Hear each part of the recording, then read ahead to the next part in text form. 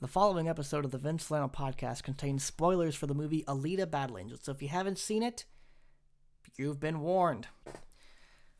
This is the Vince Salerno podcast, episode 38. On today's episode, we're talking about Rotten Tomatoes removing their audience reviews.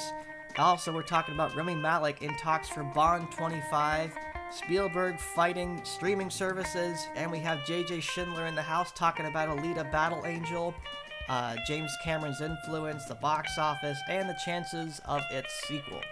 So sit back and relax because the Vince Salerno podcast starts right now. Hey everybody, welcome to the Vince Salerno podcast. We're recording right now on a Tuesday, March 5th, 2019. I'm your host, Vince Salerno. It's been quite a week with news and stuff. We had the Oscars, which I guess wasn't a disaster. A lot of cool trailers came out for Detective Pikachu, Rocket Man, the Elton John biopic. And I really enjoyed both trailers. We're not going to talk about them today because more pressing matters have come up in the industry that we have to talk about today. Speaking of those, we have our special guest today, someone who's been on the podcast more times than I can count now. Is one of my best friends. He's a great producer, talented filmmaker, and great business guy, working on a lot of cool projects right now, out in LA, living it up while I'm living it up in the Midwest. It's J.J. Schindler. He's back. All right, I'm back. Via phone. If I had a budget, I'd fly him out, but it's not viable now. But yeah, JJ, welcome back to the podcast. I'm glad to be back. Thanks for the invite. Of course. I want to say this is like maybe the fifth or sixth time. I think something like that. Yeah. I lost track too. Yeah.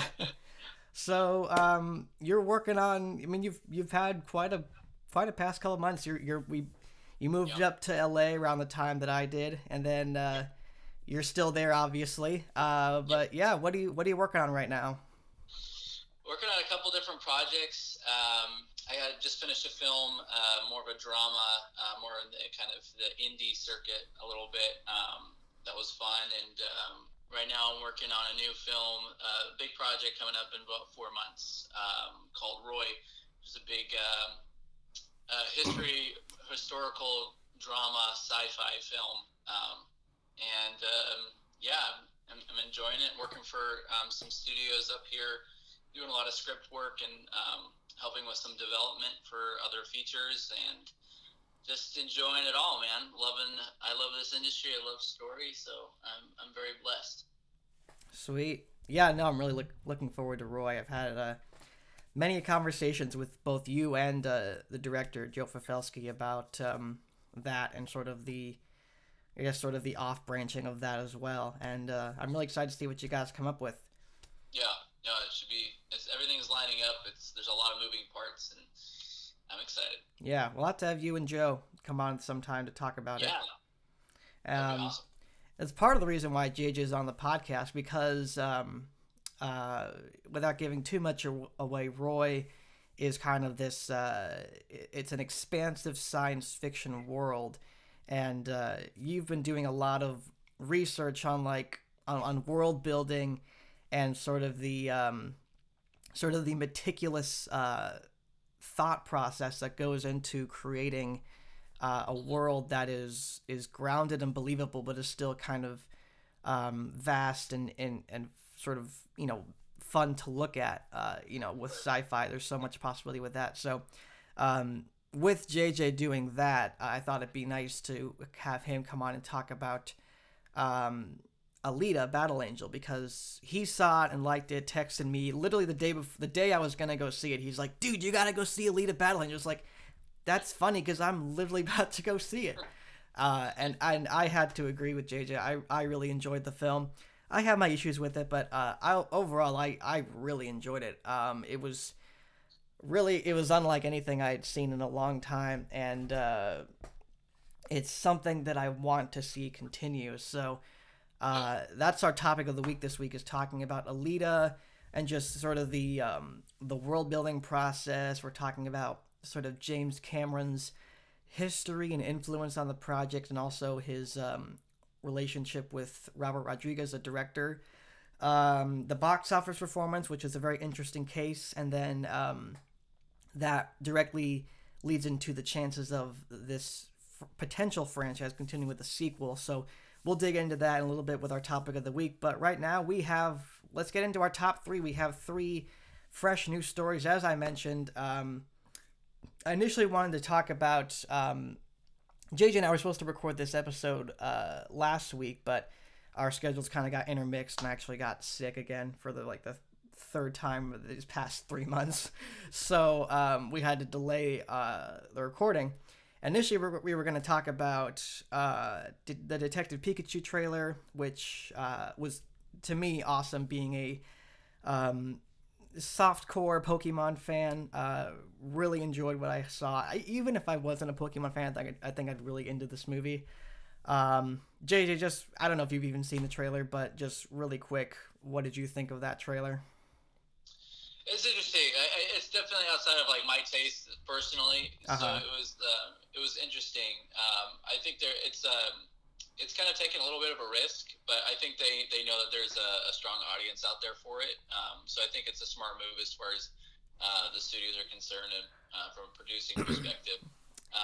Yeah. But we'll see. It'll be interesting what tone they take, and how the film's received. If it's going to be kind of that funny, stupid movie you go see, or if it's going to be something that they're trying to make a little bit more serious. We'll find out. But yeah, I think it's a smart move overall. I think that there's definitely an audience out there for it, and we'll see how popular it becomes. Yeah, I could see it definitely grossing, around the ballpark of $1 billion, because Pokemon is huge. It's always been huge, and it's a fan base that's always been constant, has never shrunk or decreased in popularity. And people, for the U.S. market too. I mean, you're not even thinking of China and Japan and all these other countries that would love content like this. So. Oh yeah, definitely. And there's definitely something really cool about seeing these characters in live action, because being a softcore Pokemon fan, people have been clamoring for this movie. Although people have been skeptical of, like, wait, you're starting with Detective Pikachu, which is this really obscure offshoot of the actual Pikachu character. But anyways, we're getting into tangent on that. It looks like a great trailer.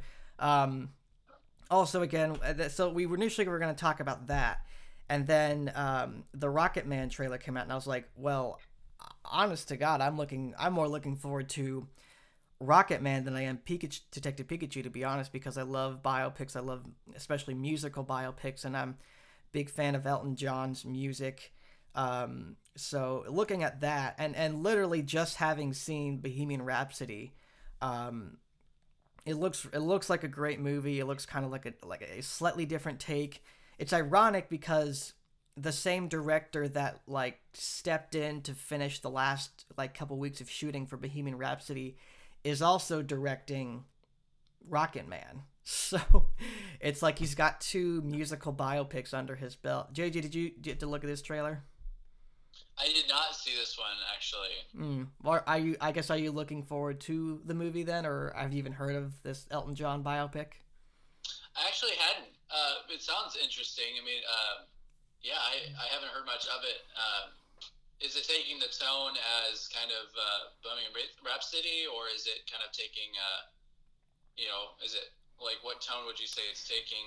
I'd say it's on the same trajectory and same tone as Bohemian Rhapsody, which is kind of ironic, but it's being described as a sort of a biopic, real life retelling of Elton John's life, but also kind of the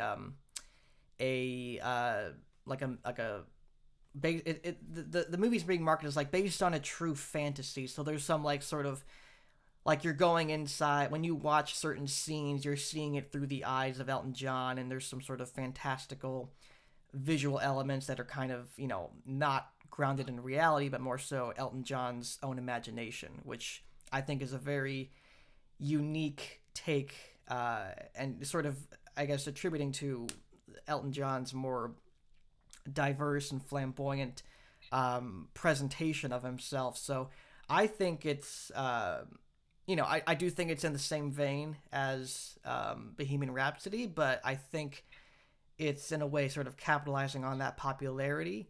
But I think it'll be a welcomed biopic. I don't think it's going to be, slandered for sort of mimicking Bohemian Rhapsody. And I think if once people realize, oh, they're kind of the same directors in a weird way, they'll kind of come off their high horse and be like, yeah, that was a pretty good biopic. And so we'll see.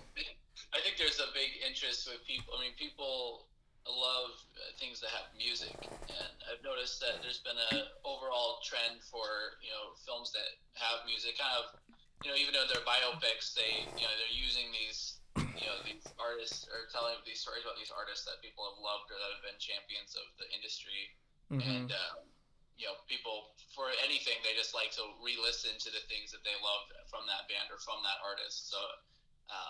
It's interesting. It's almost like a modern musical a little bit, the way that they take, these stories and they're kind of using that, music does a huge element of driving an audience's interest in a film. So right.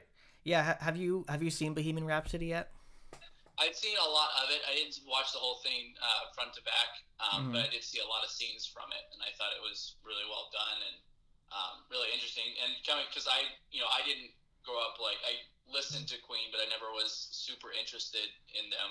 And coming in with fresh eyes, it was still just really well done on a lot of levels. But I loved, I think people loved re-seeing these concerts and these parts that they remember growing up or being a part of a little bit. So right. Really...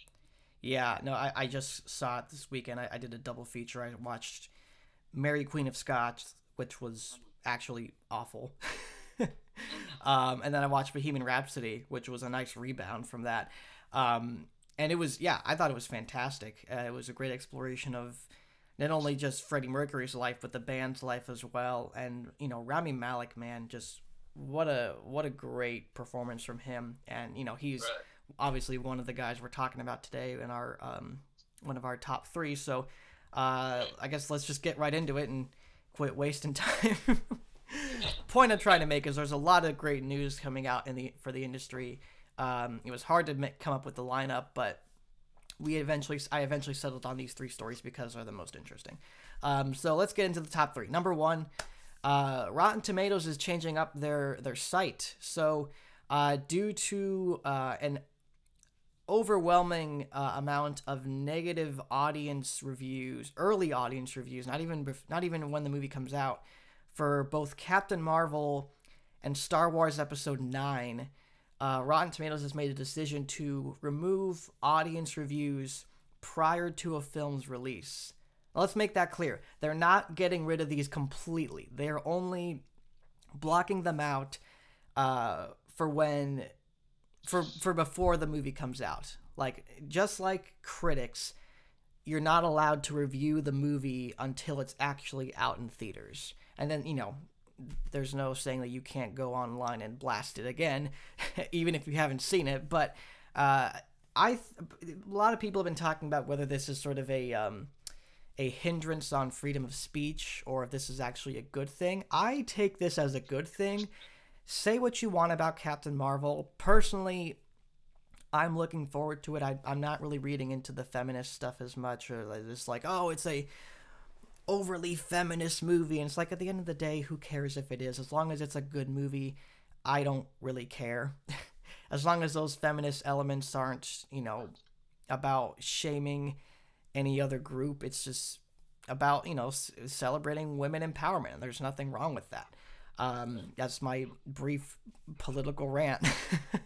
But yeah, I guess this gets kind of weird, just that we have these internet trolls that just insist on trashing movies before they come out. And I think it's really great that Rotten Tomatoes has taken a stand at combating this and really, saying, you have no right to review a movie before it's come out. And if you're going to be overtly negative about it, and review it and try to, hinder its chances of success, you have no right to speak your mind before it's even come out, Yeah, it's interesting because I guess I in some ways disagree a little bit because it depends on, I guess, how they're structuring. I never looked at it too much. I always take critics. If anything, I wish they would take away some of the critics' bullshit. But Mm-hmm. with the audience, I think you kind of always have to be listening to your audience in a way and know they haven't seen it yet. If they're making if the score, and correct me if I'm wrong on how this score would work, is because it seemed like it was a how likely were you to see it kind of score, like how much are you looking forward to this film. And there could be trolls, but for me, this is one, kind of an opposite take. I really could kind of, I guess Captain Marvel is probably one of the least things I'm excited for in Marvel, not because of the character, but just because what I've seen from the trailers and stuff, I don't see a good movie in place of what they're showing me. Mm-hmm. It That's just fair. kind of seems an interesting, weird take on the character. And could be totally wrong. I actually hope I'm wrong because I hope it does well. Like, I hope any movie that's, put a lot of effort into, especially in the Marvel Universe, does well. So I guess perhaps this could be a lack of not seeing the whole picture from Rotten Tomatoes perspective, because obviously it's happening to other franchise big things like Star Wars. Mm-hmm. But I could also see that people aren't excited for that anymore with what Disney's done to Star Wars. A lot of people aren't very happy with the direction they've taken, so I wouldn't be surprised that they're not excited to see it. But whether or not that's going to affect the box office, at least for Star Wars, I doubt it. I mean, maybe for this particular Captain Marvel movie, but I don't know. I feel like it's an interesting gauge, and I don't know how exactly that would measure how an audience actually would. Mm-hmm.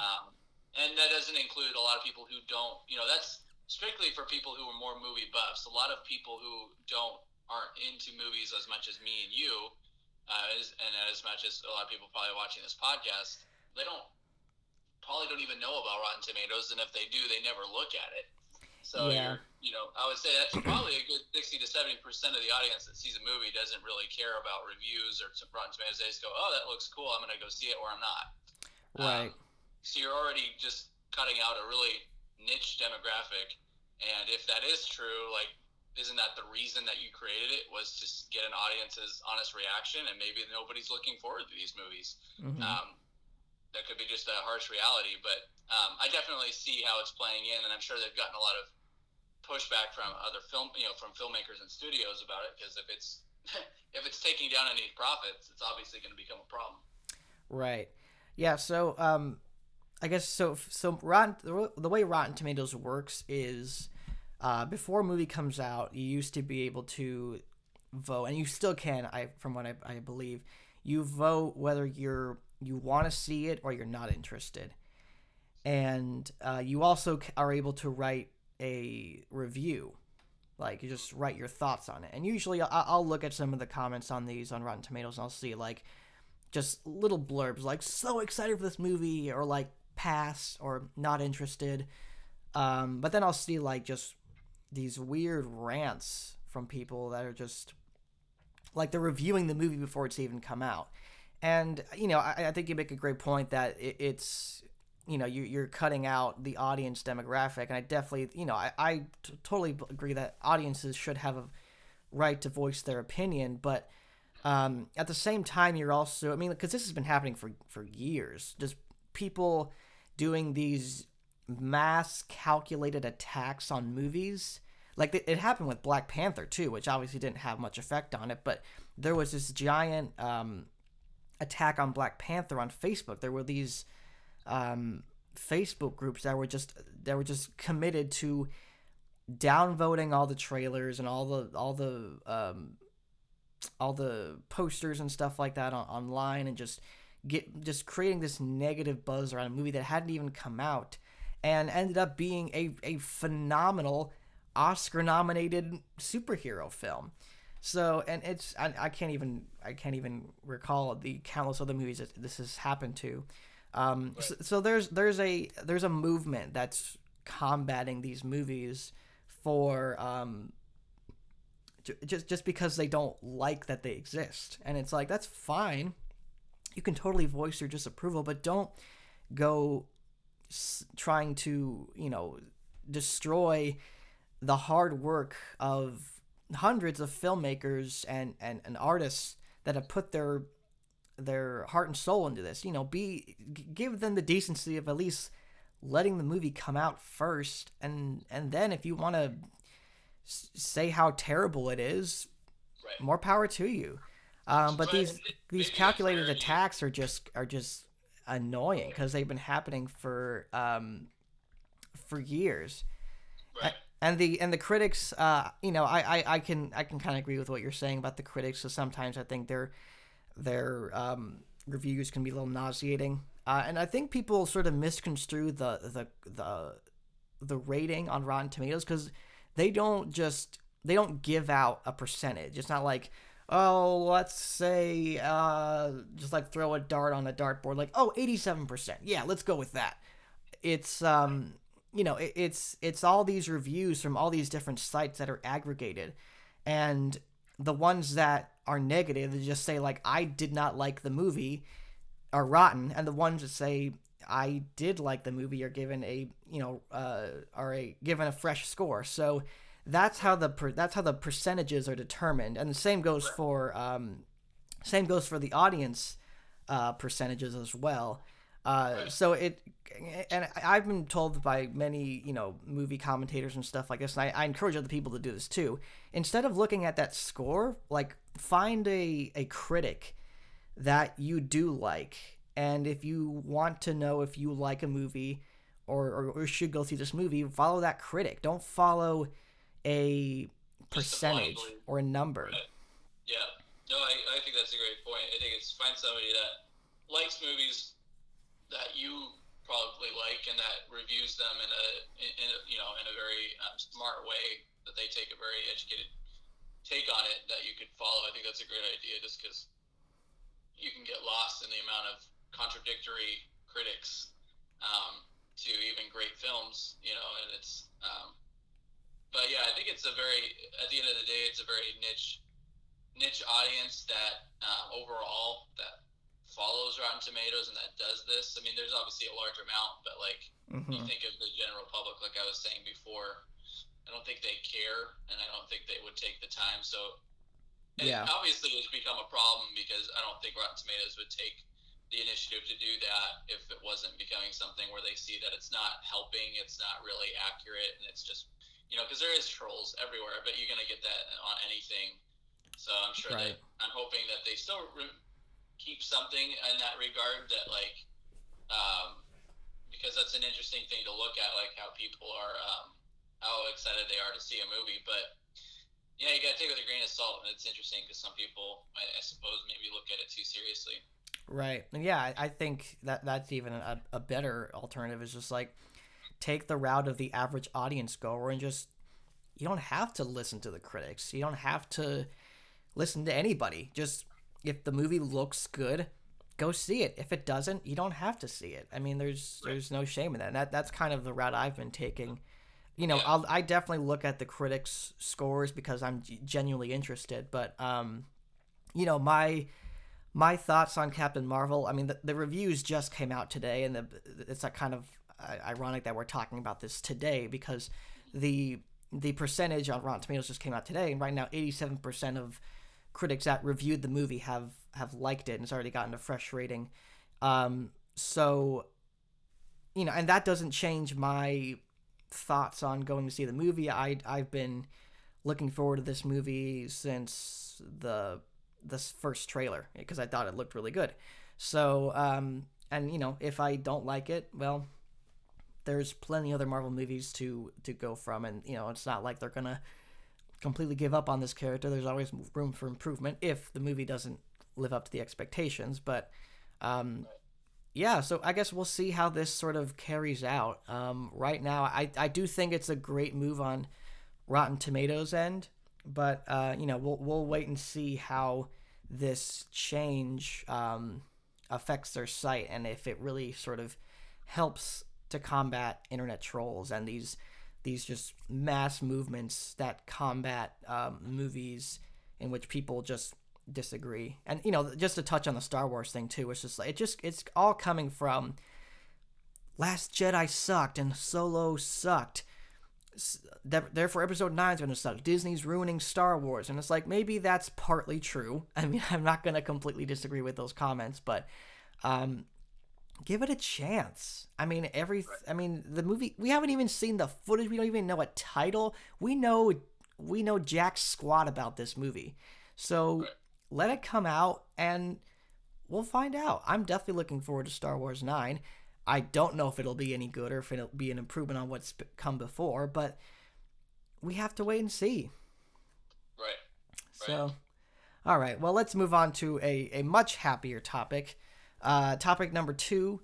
Now, just recently, as of 2 weeks ago, I believe, or no, as of a week ago, Oscar winner Rami Malek is in talks to play the villain in James Bond 25, the final outing of Daniel Craig as James Bond.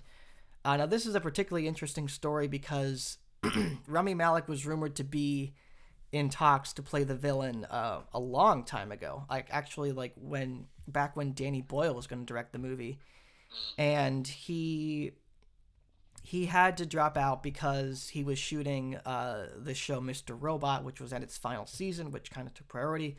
So the schedules couldn't line up, and so they couldn't get him to commit.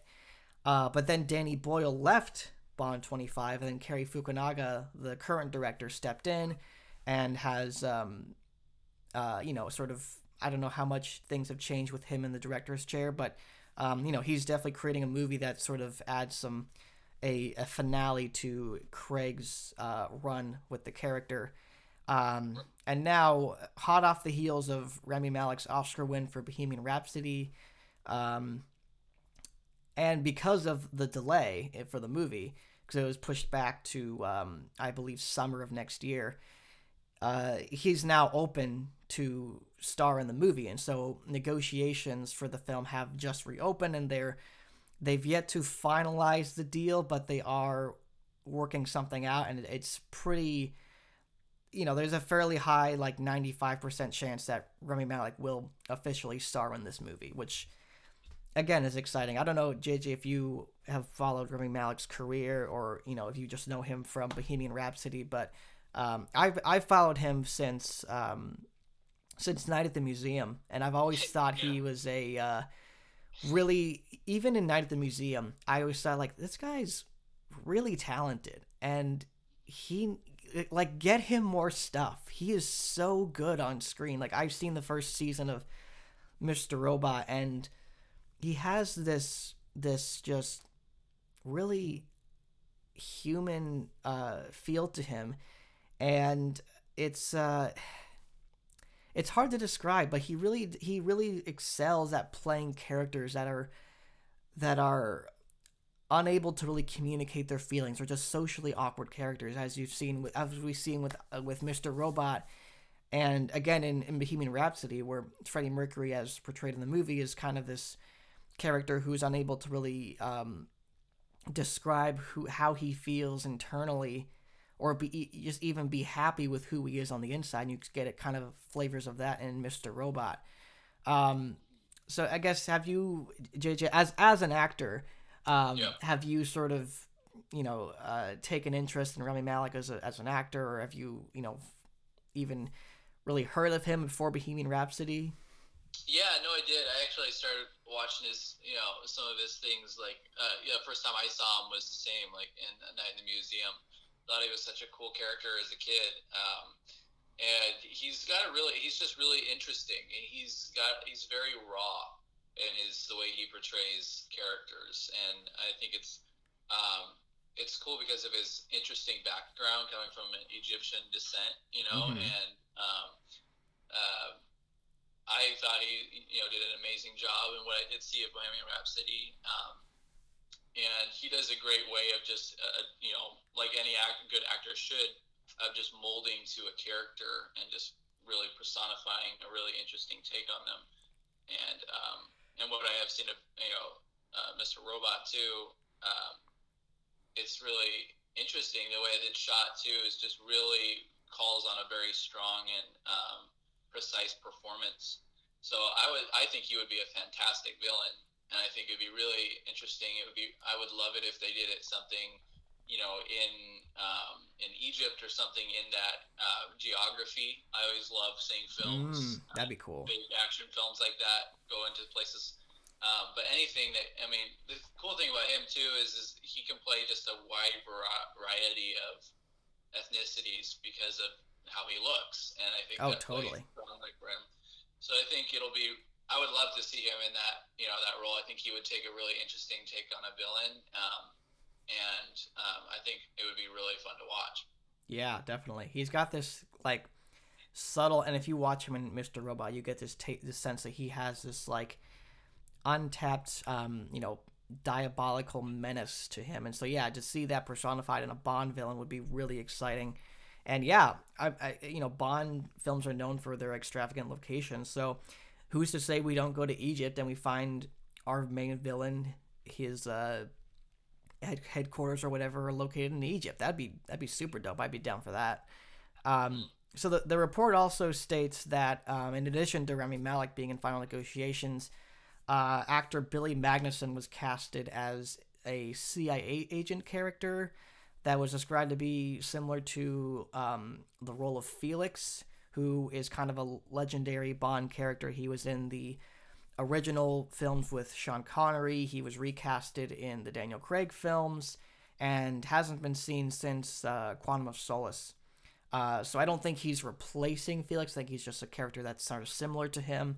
I would love to see Felix, played by Jeffrey Wright, I believe, from the first two Craig Bond films, to come back for this last movie. Then the casting notice also reports that Ray Fiennes, who played M, Ben Whishaw, who played Q, and Naomi Harris, who played Moneypenny, and then Leah Sado, who played Dr. Madeline Swan in both Skyfall and Spectre. Those characters are also coming back for this last movie, which is to be expected since it's a continuation of Craig's run as Bond, and you can't have Bond without M or Q or Moneypenny. But it's interesting that they bring back the main actress from Spectre. So because there's, I don't believe, to my knowledge, there's ever been a female Bond girl that's been in more than one Bond film, with the exception of the woman who appears in the very first scene in the very first Bond movie. I believe she appears in the first two films as sort of this like on and off relationship with Bond. Like you always see her at the beginning. He's kind of this girl that he just calls when he wants to go on vacation and then just ditches when he's about to go on a mission. Typical womanizing Bond, I guess. Yeah. Oh man, Yeah. they gotta retire that trend. Yeah. Good they luck. they gotta retire that thing fast. Yeah. um, Man. but yeah. So just talking about the movie itself, it'll be nice to see Daniel Craig have a really solid final Bond movie, because although I liked Spectre, I didn't think it was a satisfying conclusion, and I was really worried that Daniel Craig was going to leave the role when he was like, "Oh, I'd rather slit my wrist than go back to James Bond." It's like, "Oh, please don't say that. I want you to come back, man." And Yeah. luckily, as it seems, as he's confirmed, he's coming back for this last one. He wants it to be his final one, which is great. Like normally, I'm like, "No, crank him out until he dies" or whatever. But Right. with this, I think he's had four four great movies, two out of the which were okay movies, but he's had a great run as Bond, and to top it off with this final film will be really exciting, and then also to finally get into casting the next James Bond will be really exciting to see what they do with the character going forward. Right. Right. No, it'll be really interesting. And I'm sure, these films are, especially big action films like this, I mean, they're very taxing on an actor just because of not only are you having to worry about a good performance, staying in line with the character, but you're also, regardless if you're having somebody else do stunts, you're still having to do a certain degree. You got to be fit. You got to keep a certain physique. You got to, the press. It's I'm sure it's very taxing, and if he wants to do other roles, he's very limited because he's committed to James Bond, which I'm sure takes up a lot of time. So Right. yeah, I think he's been a great James Bond, and I'm glad that they're doing one finale for him, and then they can open up to whatever they want to, whoever's going to play it next. So Yeah. and I think seeing Rami Malek as a villain in this would be fantastic. So I think it'd be cool to see them take a really interesting just try to do something that's a little bit new or something that's just really interesting than some of the other Bond films. I think they Yeah. would move themselves to utilize geography and utilize some of what's true to Rami. And I mean, they've got so much to play with Rami. He can do so much. Oh yeah, yeah. I'm really excited to see what he does with the role. And yeah, I mean, as we've seen, like you and I remember you and I saw Logan Lucky together, and he, Craig has such a range, like a vast range of talent, and I think he could win an Oscar one day. It's just he's kind of tied down to Bond, and so once he gets out of that, I'm sure he's gonna be his phone will be ringing off the line nonstop with offers and calls because he's got the range. I mean, I was so glad he was able to squeeze in Logan Lucky between these two Bond films, Right. because he was fantastic in that movie. Right. But yeah, Rami Malek. If he truly does sign on to play the villain, this will really be this really will be a Bond film, a great Bond film to go out on for Daniel Craig. And now that we know Rami Malek is an Oscar winner, it just adds to the excitement for him playing the villain too. Does that just And it's funny because I think the announcement was made just a couple days after the Oscars, so maybe they were waiting to announce that after he won the Oscar, make sure he won the Oscar. So Yeah, it could have been. They were like, well, we might as well wait and see. If you win it, then that's just going to be great publicity for us. And then if you don't, we'll still announce it. yeah, and more money for him. Right. Right. Because it's like Now you're dealing with Oscar worthy talent, dude. You can't just. Yeah, no kidding. I'm sure it's both ways. They've kind of been like, well, we're going to wait and see if he wins. We're definitely going to redo their contract. Yeah. But regardless, being nominated, I think already puts you kind of in that next money tier. Oh, definitely. Yeah. Yeah. Nomination's nice. A win is a win. Yeah. All right. Well, speaking of Oscars, that leads us into our final top 3 story. Steven Spielberg has been in the news recently, combating streaming services and specifically Netflix. So a report came out a couple days ago, actually a week ago, about Spielberg's disapproval of streaming services and how they diminish the theater-going experience, which I kind of ignored because he's been preaching this news since like last year, I think, and I agree. Like, I like streaming services, but I prefer the old-fashioned go to the theater, watch a movie, be in a dark room, big screen. There's nothing on earth quite like going to see a movie. And so what happened was we also got a report that Spielberg was continuing on this sort of this combating with Netflix and streaming services, and now it's been reported that the next Academy meeting, which he is the governor for on the director's side, he is going to voice his disapproval of streaming services and Netflix specifically being involved in the Oscars and call for a vote to remove Netflix from eligibility for getting their films nominated for Oscars. Yeah.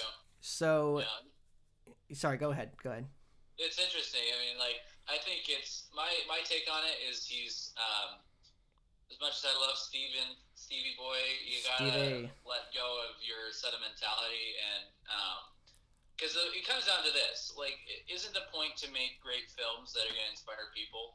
And and I get you wanting to have this romantic thing that happens at the end, which is put your movie in a theater. I get that, but at the end of the day, the point is to reach people and to tell your story. And by far, these streaming services get you in front of a lot more people, a lot more diverse, audiences. I think Netflix has made a good point about there's a lot of areas in the country that don't have access to theaters, or people, can afford $10 a month, but they can't afford $10 a movie.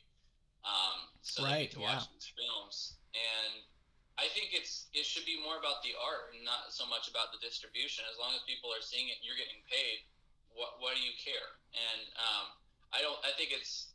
I don't see any argument about Netflix not being able to compete in the Oscars, because it's about the movie, or it should be. That's what the Oscars are for, to celebrate art, not to celebrate which distribution it came from. And Right.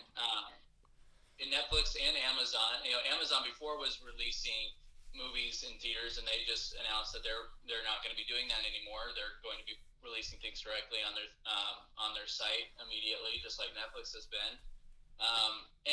But Netflix has bent its model and allows, like Scorsese is going to be releasing his new movie in theaters, The even though it's Irishman. limited. And yeah, The Irishman in theaters for a little bit, and they're also going to do it on Netflix. They haven't announced in what order or both together, but Mm-hmm. um, I think I would love to see Netflix and Amazon still release films in theaters, because I love the theater going experience. I think a lot of people still do. I don't think that'll ever fully go away, because people love going to the theater. But at the same time, to just eliminate them from running in the Oscars or having the ability to compete just because of the distribution form that they have, I think doesn't is the complete opposite of what the Oscars are supposed to be intended for. Mm-hmm. Well, it is an interesting situation because, to my knowledge, the way Netflix does this is, I think the rules are you have to, at the bare minimum, release your movie in a public theater for at least 12 days, for audiences to see. And then you're, sort of eligible for that Oscar contention, which Netflix has done occasionally. Sure. Like they did it with Roma. They're going to do it with The Irishman, I believe. Yeah. But I guess the problem with that is they are doing the bare minimum. Like it's not it, and also Netflix has gotten away with loopholes of not releasing, like Beasts of No Nation was. Oh no, wait, it was released in theaters. Never mind. They get away with that loophole, and they don't really play by the Academy's rules, and yet they still get accepted into the Oscars. I think that's kind of the main point that Steven Spielberg is concerning, and I think it's a good point. Like I think what he wants to do, I don't think should happen. I don't think that the Academy should just, you know, kick Netflix out of the competition because they're now involved with the MPAA. Like Netflix officially gets like the PG-13 R ratings now, so they're kind of becoming more and more official with every year. And so, I think if Netflix wants to be taken seriously and wants to play with the big boys, they do need to play by the rules of the Academy because Well, every other studio does. So, I mean, and I know that the streaming service is, it's a different case, it's a different distribution format. I totally get that. But if they really want their movies to be, in for Oscar contention, why not? Because also, I think Spielberg pointed this out too. Like TV movies, like what TV movies that premiere on like I don't know, like NBC or ABC, stuff like that. Um, those don't get considered for Oscars; they get considered for Golden Globes or Emmys. And Netflix. Steven Spielberg is saying that Netflix should fall under that category if they keep going the way they're going. So I well, think what he yeah. want, yeah, I just think that what should happen is Netflix just needs to change up their game a little bit to follow the Academy's rules and play by their game instead of trying to, chase the loopholes to avoid those rules. Well, I would argue the point that the whole reason of the 12-day release and those standards being in place was before streaming services and things like this were available, to make sure that audiences at least had a chance to see it. So they had to make some rule of saying, it has to be out in theaters, at least this many theaters for this amount of time. But now that's not needed to be able for audience to see it. And so that's just an ancient rule that was made for, before these things existed. So if anything, I think the Academy should change their rules to adapt to the modern market. Right, And the but whole thing is a power play anyway, and I think that's where he's taking advantage of his position. I don't know, yeah, how much is really a problem. It seems like it's more of like Spielberg has a personal beef with it, and he's using his not only his power and his stance of being a filmmaker for so long, but also utilizing the flaws of the Academy, which is that it's not really about the art; it's about the business, and that's where the Oscars are. You know, the Academy is going to be in a bad position because they're all about the money and the power and the playing the political game. And right now, Netflix and these streaming services, they're on top. Because they own a lot of these properties that are making way more or doing a lot better than a lot of things that are being released. mm-hmm. And they're releasing, in my opinion, and I think it's true because of the filmmakers is attracting. They're releasing films that no studio is willing to do anymore and release into theaters because they know which markets they can go to, and so there's a lot more diverse stories that you used to be able to see in theaters that aren't told anymore. Mm-hmm. Just strictly because it's like, well, we don't know if that's going to make money, we're not interested. Um, and the streaming service can go, I know exactly which audience will be interested in this, and it just folds into our library. So yeah, I think it's Steven Spielberg's kind of putting himself and making himself look bad because it's like an old grandpa arguing about the internet not being important. It's like, sorry, it's an old way of thinking. I love your films, but I would love to see your stuff on Netflix too. Mm-hmm. I would love to see there be, like I was saying, I think it would be really interesting to see streaming service release their stuff into theaters. I think it'll just come to what's going to make money for both parties, and Yeah. as long as it's something that can perhaps be profitable for them to release and also keep viewership on their streaming services. I think they'll move in that direction, and I would like to see it because I would love to see some of these Netflix films in theaters. I think you would agree too, or Amazon's movies, and then also Disney's coming out with a big streaming service, and so is Apple at some point. So um, the market's changing, and I think it's just the growing pains, and he's standing for something that's really not got an argument on the artistic level. It kind of just makes me mad because it's right in line with just like a personal problem and what the Academy thinks politically should happen. Mm-hmm. Well, I mean, from a business end, it does make sense that the streaming services do what they do, and I get that Netflix, their purpose is to make movies more accessible to people, and it's definitely something that, has made the art more accessible. It's a great thing, and I don't think Spielberg realizes that. But I do get where he's coming from. I guess from a more nostalgic perspective, the theater going experience is kind of under, the people speculate, oh, movie theaters may not be around for a while, and I don't know when they're gonna die off eventually, but it's a cathartic and sort of out of body experience. Going to see a movie at the theater, it's can be, it can be a shitty time, or it can be really incredible and fun. I think he's really trying to defend that, which I can get, but I also see the business side, which is these streaming services want to be taken seriously and should be taken seriously. I think the Academy just needs to change up their rules to the point where we can see Netflix and Amazon and other streaming services have the eligibility, but also not just completely cave to these streaming services. There needs to be a middle ground, I think, between the Academy and Netflix and whatever other streaming services want to be accountable for Oscars.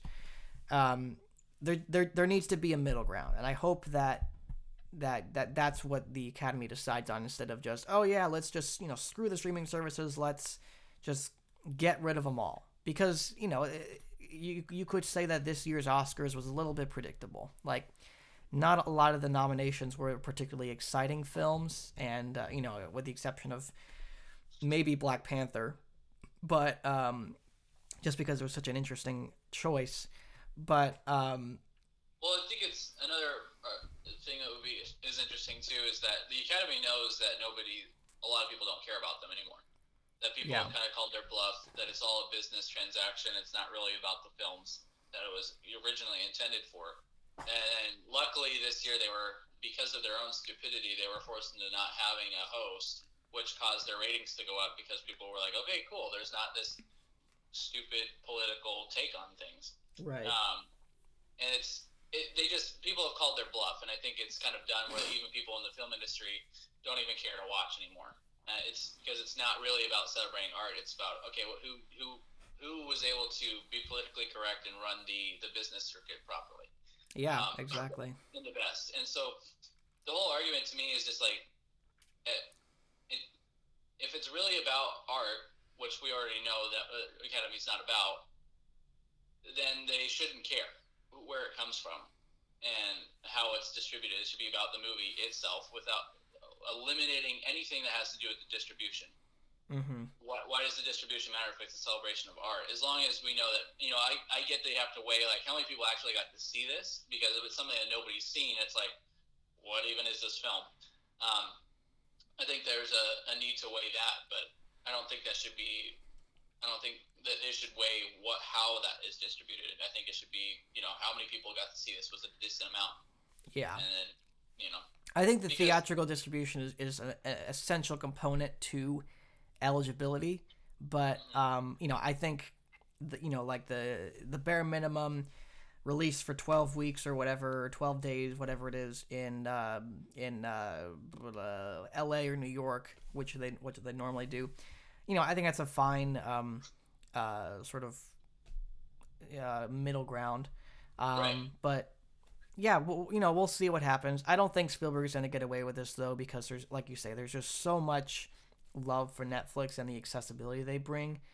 Right. And no one would have seen Roma if Netflix hadn't picked it up and distributed it, and no one would have even turned it down. Yeah. Right. Yeah, and no one would have. I can't even think of what other movies are out there, but there are tons of movies that no one would have actually been able to have seen if Netflix hadn't picked them up. And like you say, they are picking up movies that theaters will not release.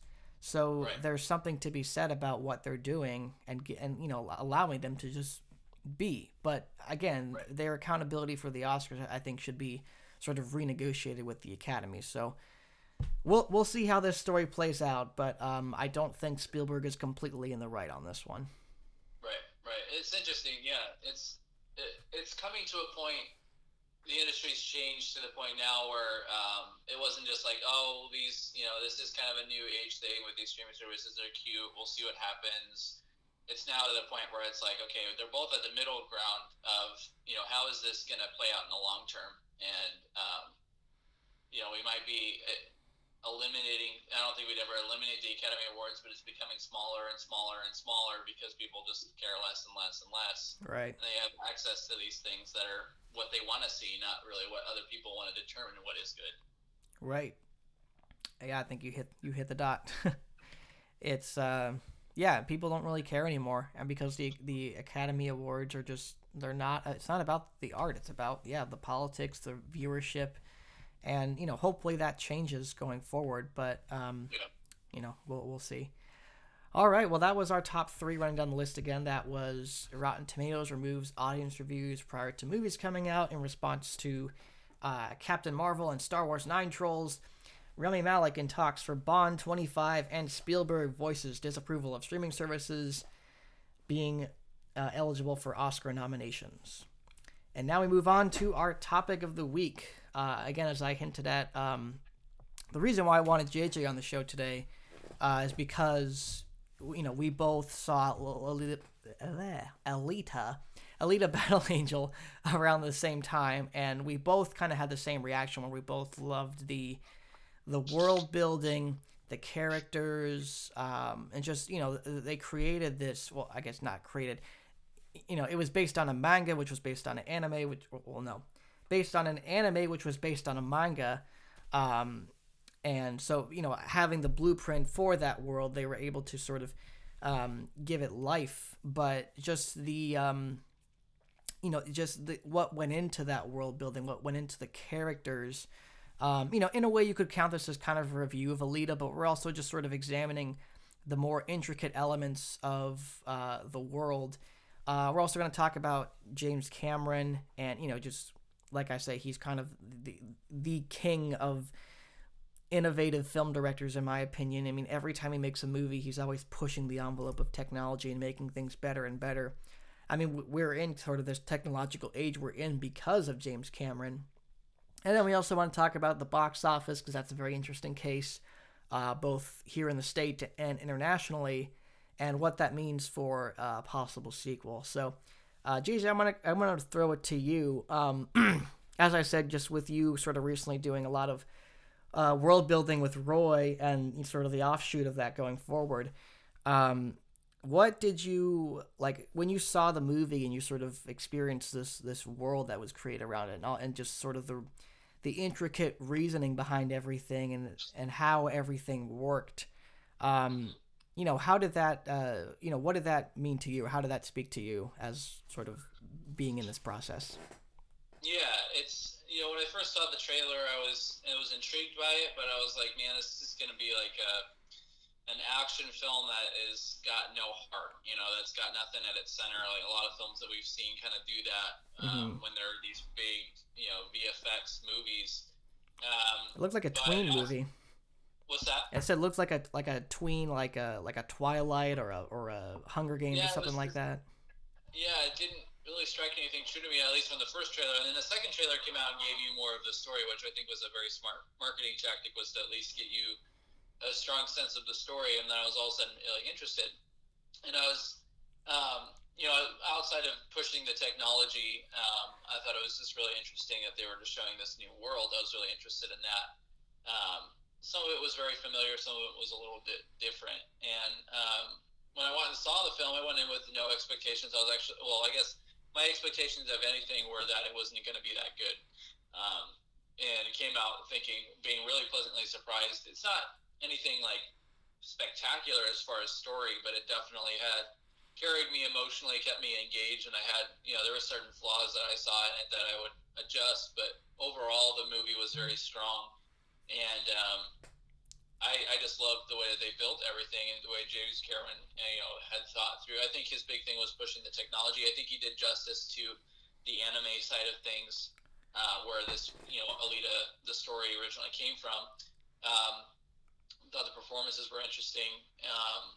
Yeah, overall, I just was really intrigued, and as it correlates to world building and the films that I'm working on, and then there's a whole show that I'm developing right now in the vein of Roy, and world building is really important, and those are the biggest franchises that you love or that you remember as a kid are either be Star Wars, Lord of the Rings, Indiana Jones. All these things had one thing in common, and that is a sense of this huge world and the aesthetic that just you love.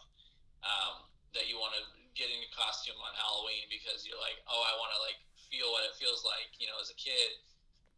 They're just so intriguing, and you want to see more of it. And that's where Alita did a great job. I think they kind of limited. I would have liked to actually see more. I think they kind of limited it a little bit just to stay intact with what the original anime was. But overall, as far as its aesthetic, that's kind of what really intrigued me, was just seeing how left field this kind of is for what we see come out in America most of the time. And at the same time, I felt like they kind of played it a little too safe on certain things, as far as it felt like a lot of sci-fi movies I've already seen, as far as, it didn't let me see too much of the world that was different. Mm-hmm. But the amount I did see was really interesting. In particular, when they play, if you see the movie, there's a scene where they're playing this particular game on roller skates. I can't remember what the name of the game is, but it was just really interesting to kind of show like a culture of this world, and like that there's a certain game to play. Things like that are always super interesting to me, because you're like, whoa, this is something new. You can relate to it because it relates to certain things in our world, but at the same time, you're like, oh, well, this would be cool if this was in ours. You kind of get into this interesting culture, and I love that aspect of the film. I just would have liked to have even seen more of it in this, and maybe they will. That's why I'm hoping that there will be a sequel to this, or that they'll play on more. I think, from my knowledge, I don't know for sure. I don't know if you know this, Vinny, but I don't know if Alita, the whole where it came from as far as anime, if it was a series of stories, or if Alita Battle Angel was a one thing. But it seems like it was a world, and they're planning on maybe playing in that more. Yeah, so from my research, I'm actually looking up the name of that game because the rollerblade game. Motorball, that's what it's called. That's right, Motorball. Yeah, so sorry, what did you ask again? I asked if you knew, like, if Alita was the Battle Angel was like a one story from anime, or if it was like a world and this character played into several stories, and in anime it came from. Yeah, so it started out as a manga, which is essentially just a Japanese comic book called I believe it was called I'm gonna butcher this, but I'll give it my best shot. It was called Gundam. It was called Gundam by Yukito Kishiro. Yukito Kishiro, and it was like a whole series of manga books. It was like a whole ton of them, and it was actually called. So Gundam translates into Gun Dream, but it was actually translated to in English. It was called Battle Angel Alita instead of Alita Battle Angel. And it was a black and white manga, which was then turned into an anime. So, and the anime only covers like a couple of the books, and the movie, from what I researched, only sort of takes on like maybe the first book and then borrows elements. Because I don't think Motorball was in the first book from what I researched. I think they sort of borrowed that from another element or from another book. But there is just this giant world, because the interview I watched with James Cameron, he talks about how the books cover, like, we see the main city,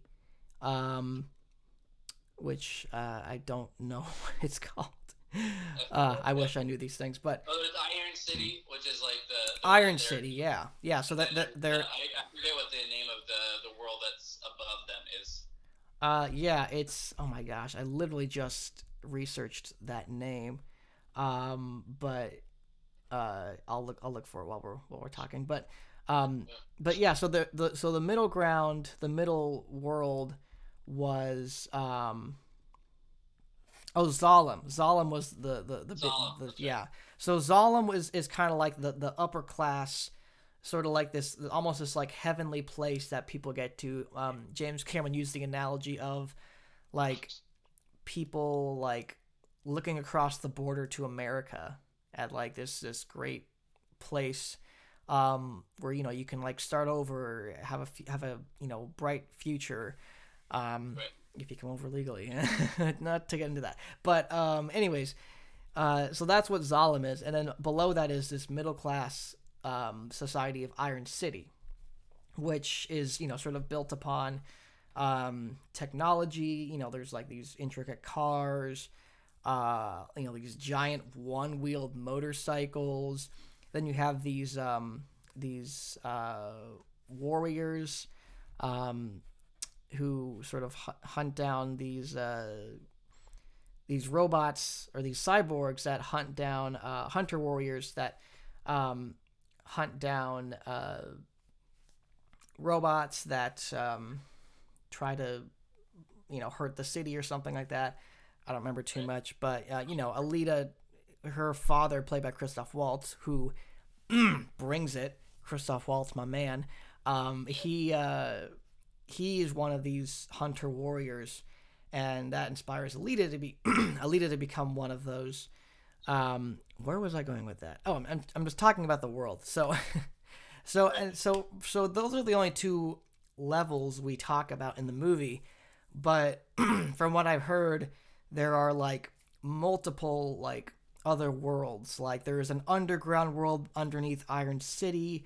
And there's above Zalem, there is another like sky world above Zalem that we haven't even seen. So the reason, you mentioned that they didn't touch on much and you wish they expanded on more, the reason why they didn't go into so much is because there is so much to explore, and there just wasn't, they just wanted to, one, they couldn't cover it in one movie, and two, they wanted to save room for continuing the story and exploring these worlds in a sequel.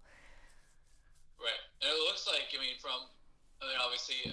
who haven't seen it, I'm not going to spoil anything, but it ends basically with the ability to go on for more things. And I think, and that's where I'm excited. I hope that they do. I hope that they do renew it for another film, which kind of leads a little bit into like the box office, which is a really interesting way that this played out. Yeah. So, sorry, go ahead. Well, the production budget itself is $170 million, which is a very expensive movie. Mm-hmm. And then, which doesn't include, and I think some people forget about this when they look up like Box Office Mojo and stuff. The 170 is just the production budget. That doesn't include marketing. That doesn't include extra things that come into a film. So this could very well be over $200 million as far as its overall budget. So it made, at least this point, and also Box Office Mojo isn't always accurate. There's a lot of things it just doesn't take in all the details. So I imagine this probably has made a little bit more than what they say. But overall, it's made $350 million and a half. Oh wow, so, that's more than I thought it had already made. Yeah, well, and foreign was said 80% of their market was foreign, which I imagine is China, Japan, mostly. But yeah, I mean, it's made back. It basically broke even, I would imagine, or like as far as studio terms, because for people that don't know, when you have in order for a film to be successful, it has to make more than double its budget. So this one barely, it made $180 million. Because if you take away all the expenses, it probably made about $150 million, maybe $100 million, which seems like a lot, but in studio terms, it's not. So it's kind of a middle ground where that will be the hardest thing I think James Cameron will have to face, is convincing this Fox again to do another one. Because is the audience there more now because they've seen Alita Battle Angel? Because I mean, audiences. Here's the interesting thing too, leading into like the critics hated it, or not necessarily hated it, but they really didn't like it that much. Yeah. And then the audiences loved it. I mean, if you look on Rotten Tomatoes, it's 60% rotten, for critics, and then 94% on audience ratings. Yeah. I'd say about half the critics enjoyed it. Yeah, I think half, which isn't the greatest. It's not terrible, but better than I expected. Right. So I think it's definitely audiences love the movie, and I imagine even more so in foreign markets, they love things like this. They love sci-fi, and obviously it comes from from the anime and stuff that they're familiar with, the books. So it comes from their culture a lot. Yeah. So it makes sense that it did well over there. Didn't do well in our market, but there's definitely an audience here that really likes it too. So. Oh yeah, I remember when I was working at the theater, I think last week, I saw a dad take his two girls to see Alita. And sometimes when I'm cleaning out theaters, I'll actually, because I love the ending, like the last 5 minutes when she's, you know what, screw it. Spoilers for Alita Battle Angel. Turn back. I'm gonna spoil it. This is just such a cool moment. When Hugo is on the big the rope connector thingy, and Alita's chasing her, and he's got his robot body too, so he's a little unused to the things and kind of vulnerable. And then the big circular cutter thing comes down, and his body cuts, and his arms cut off, his legs cut off, and Alita, he has to. Oh my gosh, I have never felt such an adrenaline rush and just complete fear for a character in that moment than I did right now. It's been such a long time. It's just like, oh my gosh. And it's a tribute to Robert Rodriguez and Rosa Salazar, who plays Alita, and oh my gosh, what's his name? The kid who plays Hugo. I can't remember his name.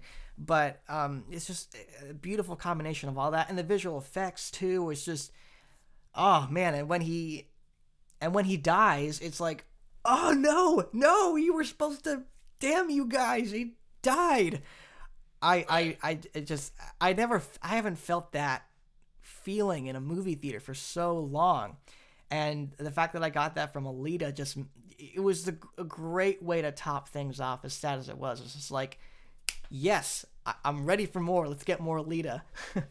And Right. so, I guess more to the point, people are going, like, every time I go into the theater and watch the ending, I see I'd say it's about maybe sometimes maybe half full or a quarter of the way full, which still isn't much. But people are going to see Alita and really like it. I actually, when I was trying to pull up Box Office Mojo, I saw a headline saying people are skipping Captain Marvel to go see Alita, which I guess can be a good thing, can be a bad thing, but it's like, okay, yeah, sure, pick your Right. feminist hero, I guess.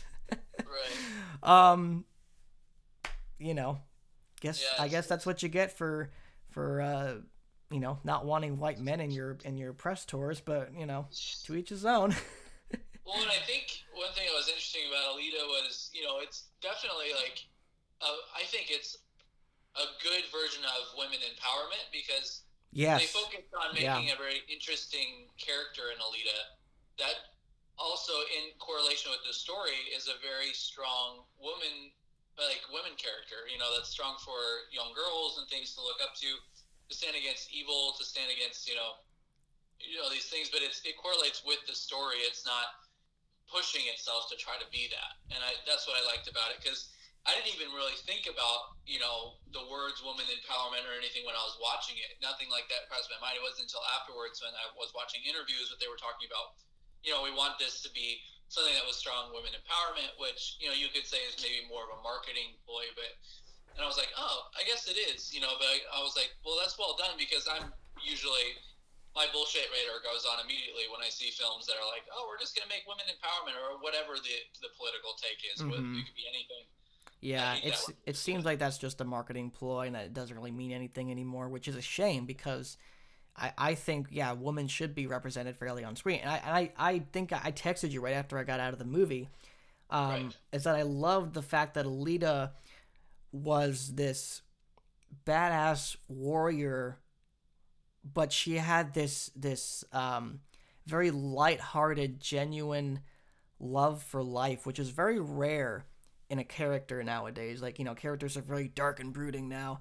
And Right. Alita, she was a hardened warrior and she has the body of a hardened warrior. But when we meet her, when she kind of has this new identity, this new life she takes on, she has this such affection for learning and discovering things, like just the little things, like her biting into an orange and not and not taking Yeah, off I the love peel, that. I and loved then it. she Yeah. takes off the peel and is like, this is so good.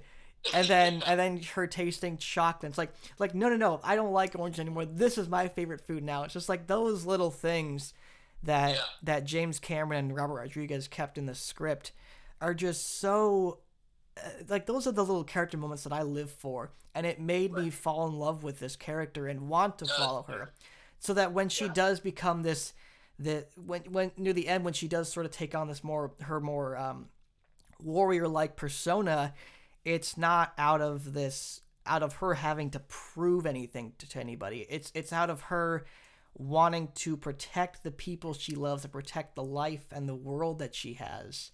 Right. And I just found that to be so delightful. It was just so rare to Yeah. see that in a character. I just that's why I think she's such a strong character, and, like you say, a great role model for girls Right. today. I mean, I sort of liken it to Wonder Woman. I thought Wonder Woman was really great in how it um portrayed Wonder Woman, and just the fact that she kind of had this naiveness to her, and she sort of grows and learns from that, and she has this, again, this sort of love for life and learning.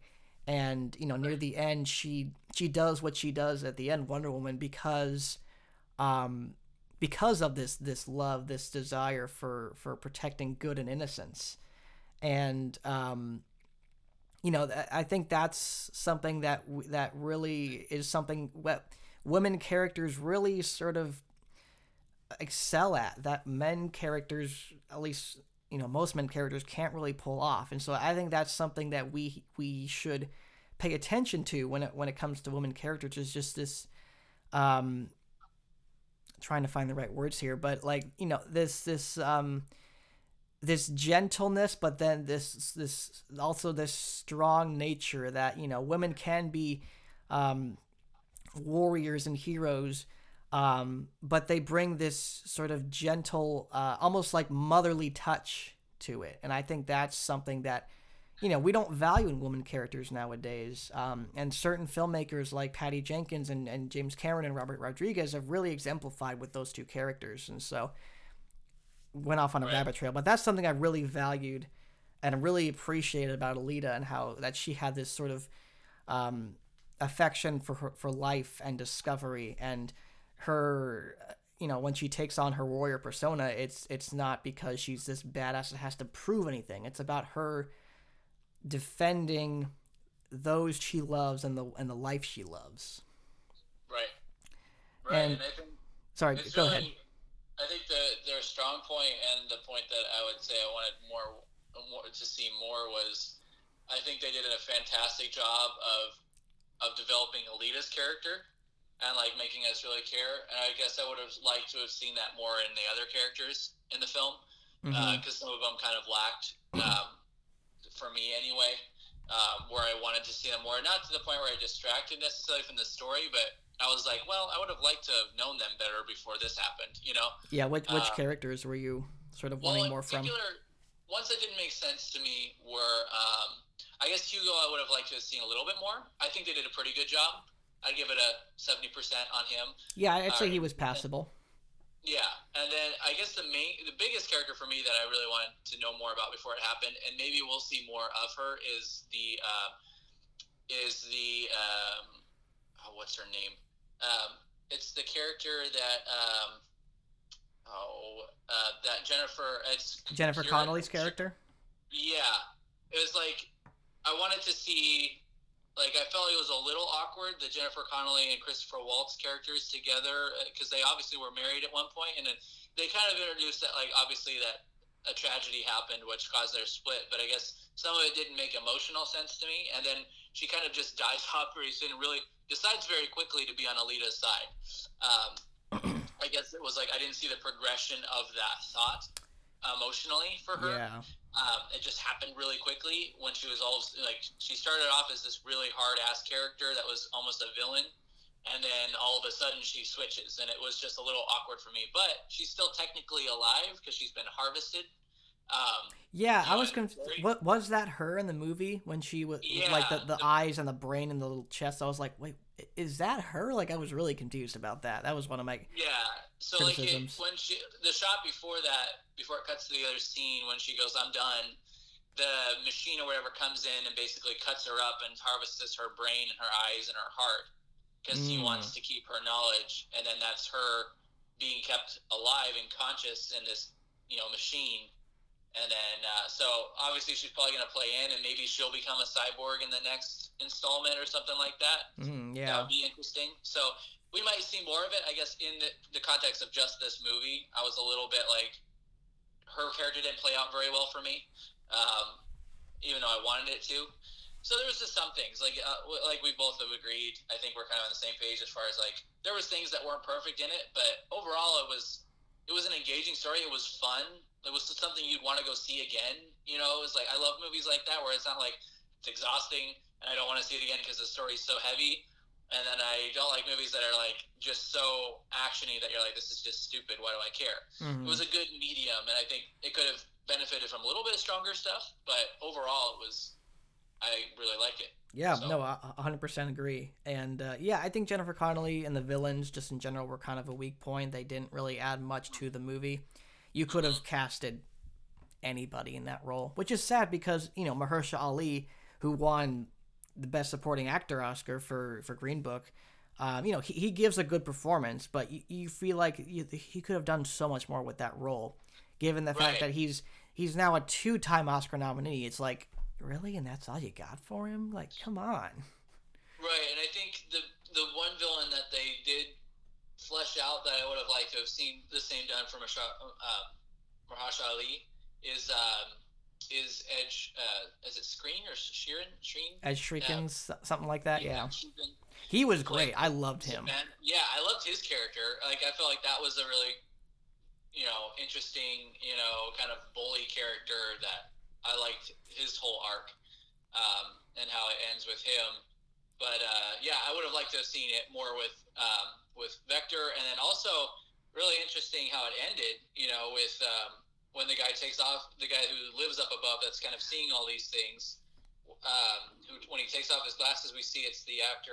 What's his name? It's Edward Norton, freaking Hulk. Yeah, yeah. I was So I was like, wait a minute. I remember squinting. I was like, that's Edward Norton. And my buddy that was with me was like, I couldn't tell who that was. It's like, that was Edward Norton. It's like, no, yeah. So we like Googled it, and I was like, told you so. It was Edward Norton.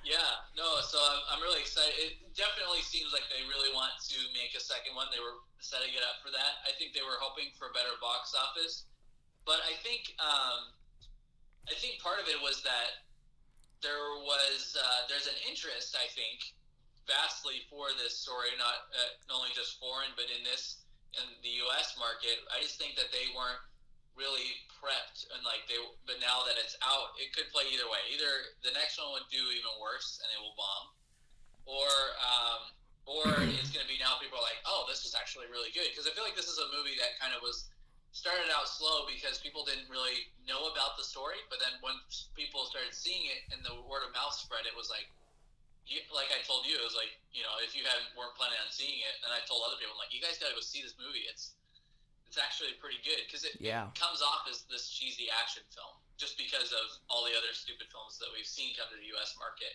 in this vein, and this one actually has some heart. Yeah, I hope Joe gets around to seeing this. I think he'll love the crap out of it. Yeah, and I've pushed him to see it. I think I might actually see it again tonight. I'm trying to make Nick and Nick Aleo and Lexi Levitier go see it. Oh yeah. Plus it plays. I was really voting for it too, because it's a great reference for the show that I'm developing, and for the writers' room. It's not there's a lot that's totally different in our story, but there's things and elements in this that, as far as its world building and the way that they do their cyborgs and things, that really play strongly as a reference. And I really hope it does well, because it'll be a big reference for pitching it too. So. Definitely. Yeah. So just doing the math, you said $170 million budget, and it needs to make at least twice that much to break even. That's not even counting marketing. So I think that's like, so double the budget would be roughly like $280 million, I think. So technically it's already broken even with 350 million, 540. 350 and a half. I calculated out that it's made about 180 million, so it made a little over the amount. So it's one of those things where it's, in studio terms, it kind of broke even, maybe made a little bit of money, but not really an impressive amount. So yeah, we'll have to see. I mean, I think it's still got a couple weeks before it actually ends its theatrical run, because it's still playing in theaters. So I think there's a chance, especially with the huge presence from the international market. I mean, like 79% of the gross came from that. So yeah, I guess getting onto the sequel talk, I think there is. I mean, I've learned never to doubt James Cameron. Like, if his fingerprints are even slightly on something, it's usually either like Alita, like really good but just barely misses the mark, or excellent, like Avatar or Titanic. And I think this movie really has a chance of continuing on, especially with James Cameron at the helm as a producer. And the guy is like stupid rich. So, I mean, so affording another, maybe cutting down the budget to 100 million, or somewhat smaller than that. I'm not sure how much smaller you can go. One thing I think you could potentially, make a. I mean, that's like a sneeze for him. I feel like a $100 million movie for him is just like, oh yeah, let me just fish it out of my wallet. Here you go, make your movie. Well, and I think referencing like Avatar and stuff, I think it's his audience rating for that was even lower, and I mean, obviously that was a huge box office success. But I think there's something said because it's got such a strong audience and fan base that I'm hoping that that will be enough to convince the studio to take it on for the sequel. Because I have a feeling it'll do better in the sequel since they've seen this one. It'll be, time will tell. It's going to be another probably 2 years before we would see that, but it'd be interesting to see how that plays out. Yeah, no, I'd agree with that. One last thing I want to discuss is just talking about James Cameron again. It's really interesting because this movie's been in the works for almost 20 years. James Cameron's wanted to direct this movie for years now, and once I saw in an interview, he said once he realized he wanted to do these quadrillion Avatar sequels, he was like, well, I'm not gonna be able to direct Alita, and so he was like having some random conversation with Robert Rodriguez, who's known for like Sin City and Machete, stuff like that. Right. And they were, I think it was like just about to shut the car door, and he was like, so what do you got? Like, what projects are you working on? And he stopped himself, and he's like, I think then and there he told him about Alita and asked him if he would be interested. And then, the rest was history. And it's just, it's just such a unique collaboration because never in 1,000 years would I had thought someone like Robert Rodriguez, who does very Tarantino-esque movies, will be working with somebody as sort of grandeur and sort of a just legendary and trying to think of the right words to describe this guy, but he's like a movie god basically. Not to discredit Robert Rodriguez, but just they're two names you'd never thought would be in the same room together, but they really hit it off apparently, and they really sort of understood the world and the character most of all, and to the point where James Cameron felt very very safe about putting Alita in his hands.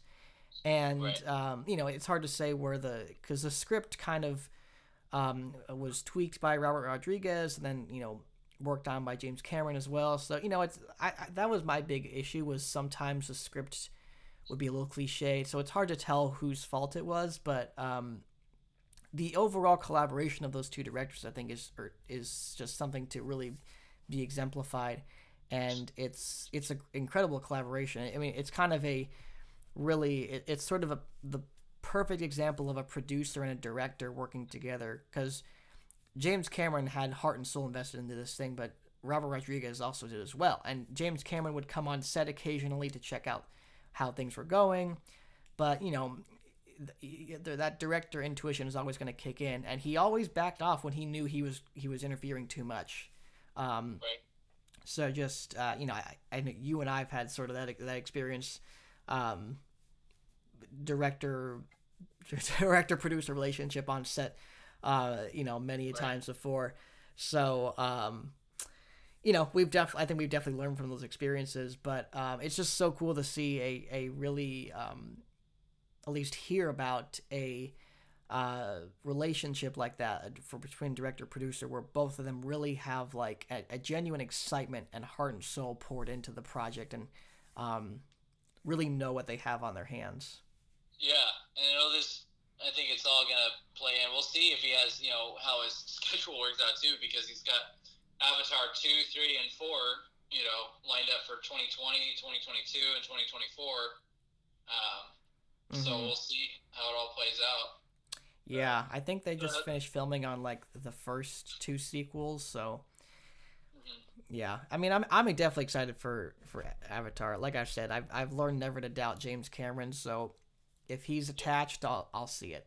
Because Avatar, I just rewatched it. It's not a bad movie. People crap on that movie all the time, and it's like, what's wrong with it? Yeah, it's kind of like Pocahontas, but like, what movie isn't like Pocahontas, Yeah, I mean, it was fun. People loved it. It was engaging, and people can trash on it now all they want, but I'm like, it's at the time it was revolutionary, and it made a shit ton of money. Second highest grossing movie of all time. I mean, Right. crap on it all you want. That's or what is it the first?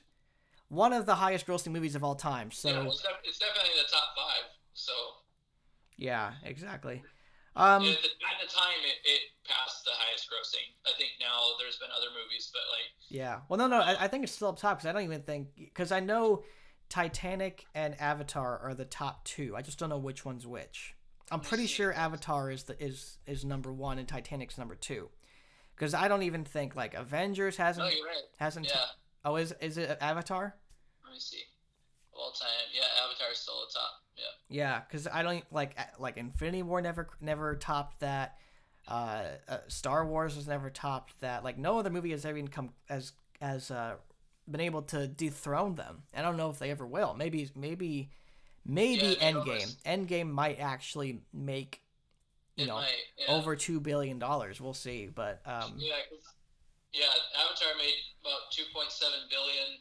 Titanic was 2.1 billion, and then Star Wars: Force Awakens was almost 2.1 billion. So yeah, it'll be crazy to see what happens, but yeah. All right. Well, I guess we'll have to wrap up this conversation, but yeah, I guess any final thoughts for you, JJ, on Alita and just the uniqueness of it and what you hope for in the future? I would say, if you're listening to this and you haven't seen it, go see it. It's a fun movie. It's worth seeing, and I really hope that they get the chance to make another one because it's a really interesting world, and it's really interesting franchise that lends itself to many movies. So. Yeah, completely agree. I think it's a unique movie that is not getting enough attention.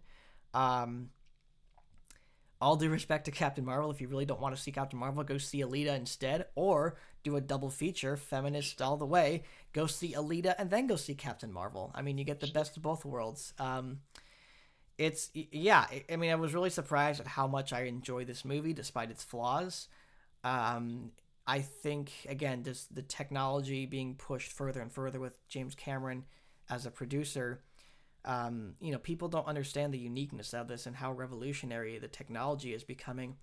But also just, at its heart, the story is just so genuine and heartfelt despite it being this big action-packed adventure. And I hope people take a chance on it, either in theaters or on streaming or on DVD or Blu-ray. But yeah, give it a chance. It's a great movie, and fingers crossed that we get a sequel because this is a world worth exploring, I think. Yeah, absolutely. All right. Wow. Well, that's all we got. That's all we got, ladies and gentlemen. Yeah, that's a long one. I probably should have mentioned that I'm kind of stopping with the time limit because there's so much to talk about. We can't get it in 45 minutes. And, last week I talked with the episode with George Dahl I had. We had such a great conversation without any limitations. We're like, oh, we got to get to the next topic, so just meet up. And we always sort of end at a minute and 30, an hour and 30. So I think this is great. I like this sort of a long form conversation, and I'm going to keep it going. Yeah, absolutely. So, all right. Well, yeah, that's all we got for you guys today. If you have any thoughts or comments on any of the stories we talked about, please let me know in the comments. Whoa. Why is somebody trying to call me? Okay, well, I'm going to get rid of that. Go away. How do I do that? Go away. Okay, I think that worked. Oh, man. All right. Yeah, that's all we got. Let me know your thoughts on the stories below. One thing I want to do is just whenever I have guests, I want to just talk about stuff we've watched. And so, like, JJ, have you obviously you've seen Alita and you love it, I know that, but have you seen anything recently that is sort of that you really liked or even didn't like? Any movies like that? Oh man, what else did I see? Say anything recent off the top of your head. I watched How to Train Your Dragon. the third and final installment of that. Ooh. Thought it was good. It wasn't as good as the second one was, but it's definitely a cool way to end the franchise, and I thought that was really interesting to see. Without spoilers, does it without any spoilers, does it definitively end the whole thing? It does. It does definitively end. It allows, they definitely have said that they're trying to, end it well, since they've made so much money off of that franchise, with all its spin-offs and merchandise and everything. Right. I felt like it did justice to end it, and it definitely takes you on an emotional journey to end, all these characters. But yeah, it's definitely worth seeing. Cool. Well, I saw the second one. I haven't seen the first one, so I'll have to watch the first one first, and then rewatch the second one, and then I'll check out the third one. Anything else you saw? What else did I see? I'm really excited randomly, but I'm really excited for a movie that's coming out. Oh yeah, that seems interesting. I haven't even watched the trailer yet, but I'm really intrigued by what I'm hearing about it. Is the Mustang? The Mustang. It's got 100% on Rotten Tomatoes, and it's supposed to release here on the 15th theaters. Seems really interesting. A really interesting drama about a horse and a guy, and I'm not really sure what it's about, but I'm gonna check it out right after this and see what it's all about. The Mustang. I'll have to check that one out too. Cool. Sounds cool. Yeah, like I said, I recently watched Mary Queen of Scots, and it was pretty bad. I have to be honest. Mostly because they misconstrue history for the sake of political correctness. There is the story of Mary Queen of Scots and Queen Elizabeth and their sort of banter and their struggle is a very fascinating story, and it was all undermined by just trying to empower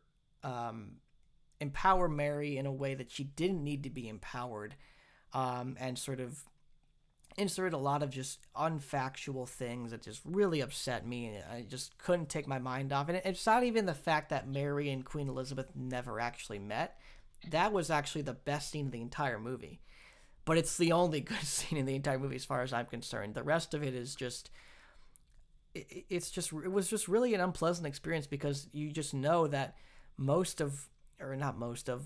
a good portion of what they portray in the movie is just not real and just didn't happen.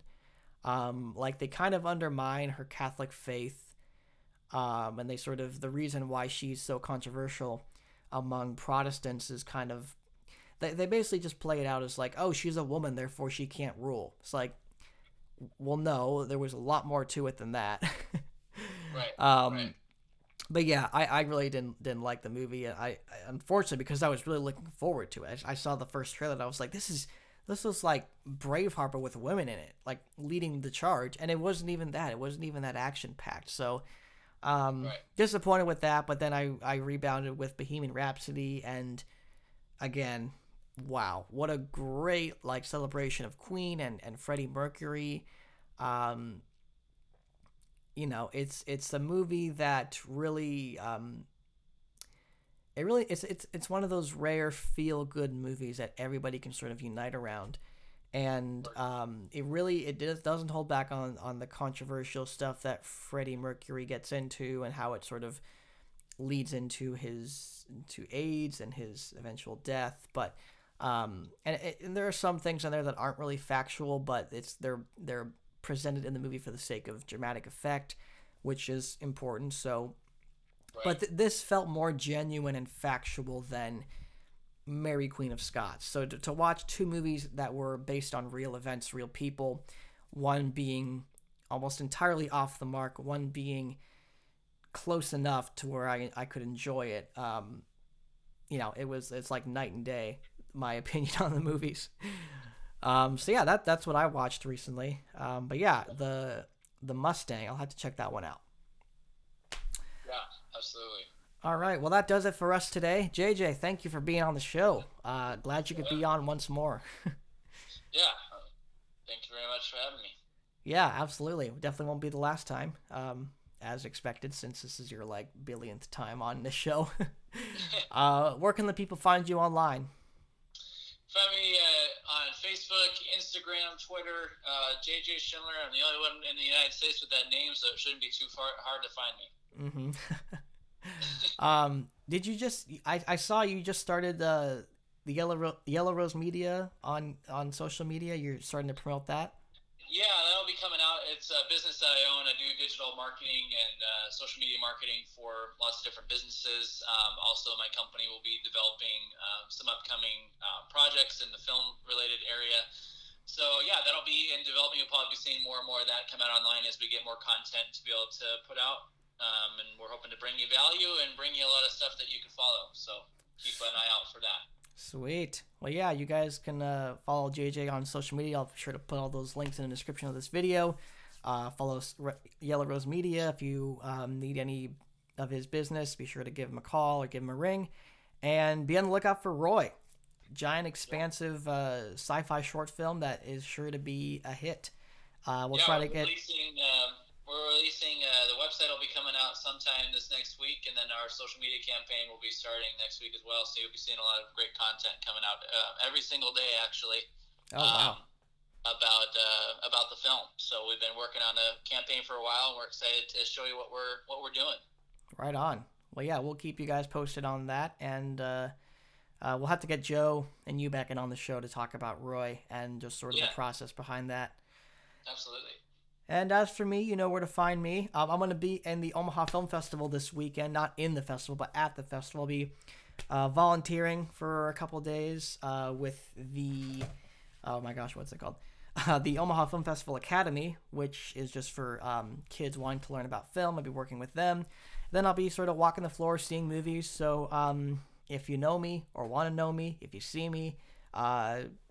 point yourself out and say hi. Would love to talk to you guys about films and stuff and possibly network and collaborate. So be on the lookout for me at the Omaha Film Festival. And if you're not going, well, I don't even know if they can let you in. So sorry. All right. Well, thank you all for watching.